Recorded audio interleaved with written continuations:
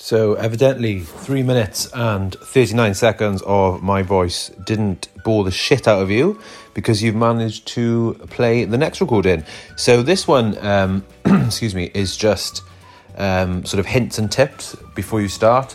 Feel free to come back to these, and a little disclaimer, I am absolutely not a medical professional or a nutritionist or anything of the sort, or even actually a very good runner.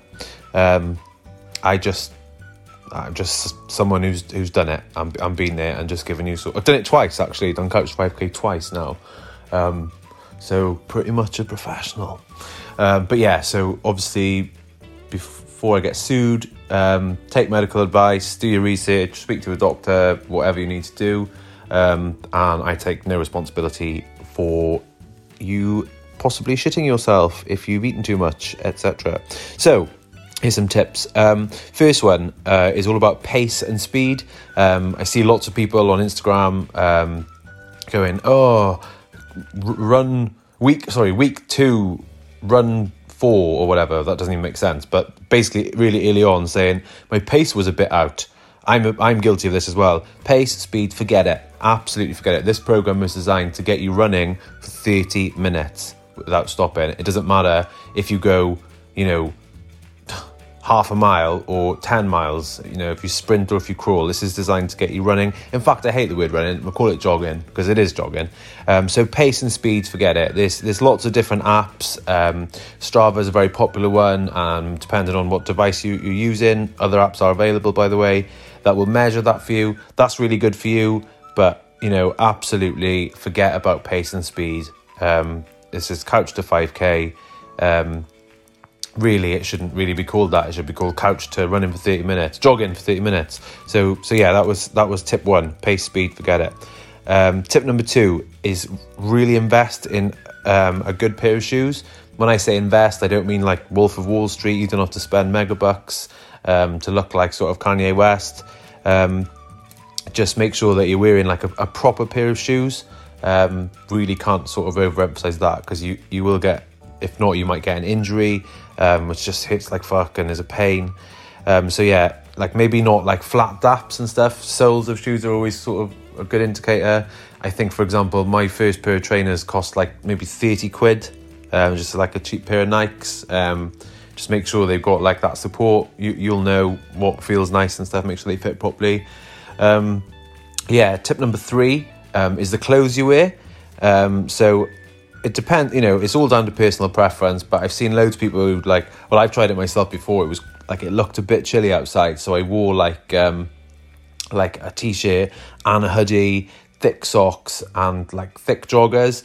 I think I was sort of quite towards the end of the program then, and by sort of like the first 3 minutes, I looked like I'd had a shower. I was sweating my tits off.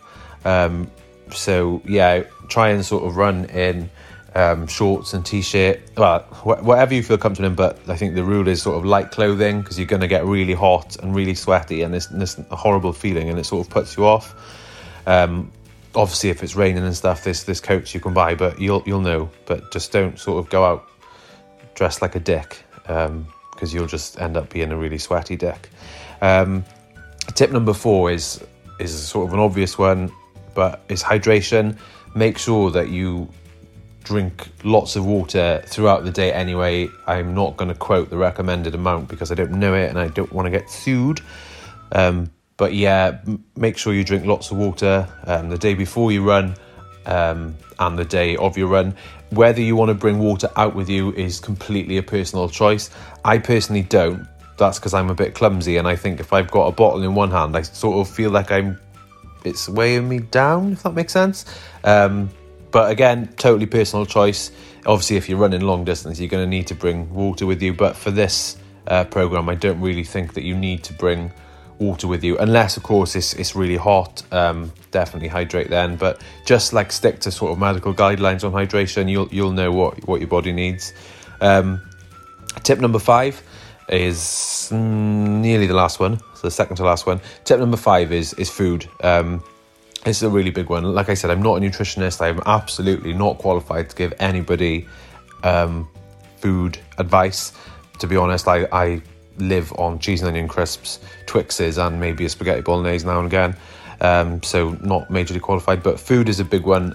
Just going to share a story with you. Got home from work, was really excited to go for a run. It was quite late in the programme, maybe like week 6, week 7. So it was like a significant run. It wasn't like a quick one. Excuse me. So really excited, but I was starving as well. I forgot to have lunch. I had a really busy day in work, starving. So my mum had ordered a chippy, so I had a big battered sausage. Obviously I had to have a large one. Shitloads of chips and some curry sauce, which is like a weird Welsh delicacy. Had that, troughed a lot like an absolute beast. Had that, and then thought, I'm going to go for a run, and it was quite hot. I did my warm-up walk, no problem, absolutely fine, and I just remember thinking, I'm pretty full, but that was a nice chippy. I was still buzzing from it, probably just coming down from the sugar rush. I started running and thought, oh my God, I feel like I weigh about like 10 stone more. Felt like I had sort of like bowling balls attached to my feet or whatever, something really heavy. And then I thought, oh God, like I really, really feel rough. So sort of like started heading home. Bear in mind, I'd barely started running. And I swear to God, it was a good job I was nearly home, because I think 2 minutes more running and I would have shit myself. And when you're in shorts and t-shirt in sort of public, it's not actually the best. So yeah, food, I always eat when I come back from a run. It depends when you run as well. If you run in the evening and stuff, just find out what works for you. Don't do a me and eat a chippy before you go for a big run, because you may shit yourself. It has been known to happen, and you don't want to go shitting in hedges. Number 6, tip number 6 is sort of linked to number 1, number 2, number 3, and possibly 4 and 5. But it's don't compare yourself to anybody. You're going to see loads of people, and especially on social media, you're going to be absolutely inundated with runners and people who are just starting out, people who are like pro runners who do these like weird ultra marathons, who like clearly have no life and no job. Don't compare yourself to anyone, because it's a bit like life, isn't it? Like if you think you're going to look like David Beckham and you just want to look like David Beckham, you're going to be fucking disappointed, because David Beckham is David Beckham, isn't he? So you're just you, and you're on your own sort of journey. So don't compare yourself to anybody else.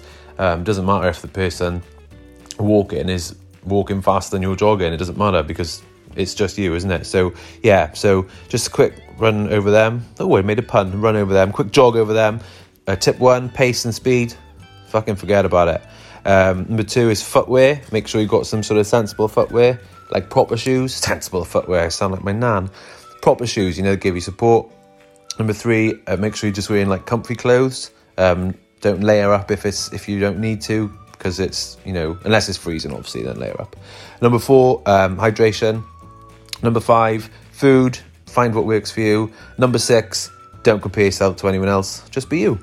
So yeah, they're my 6 tips for Couch to 5K. And good luck, and you're going to smash it.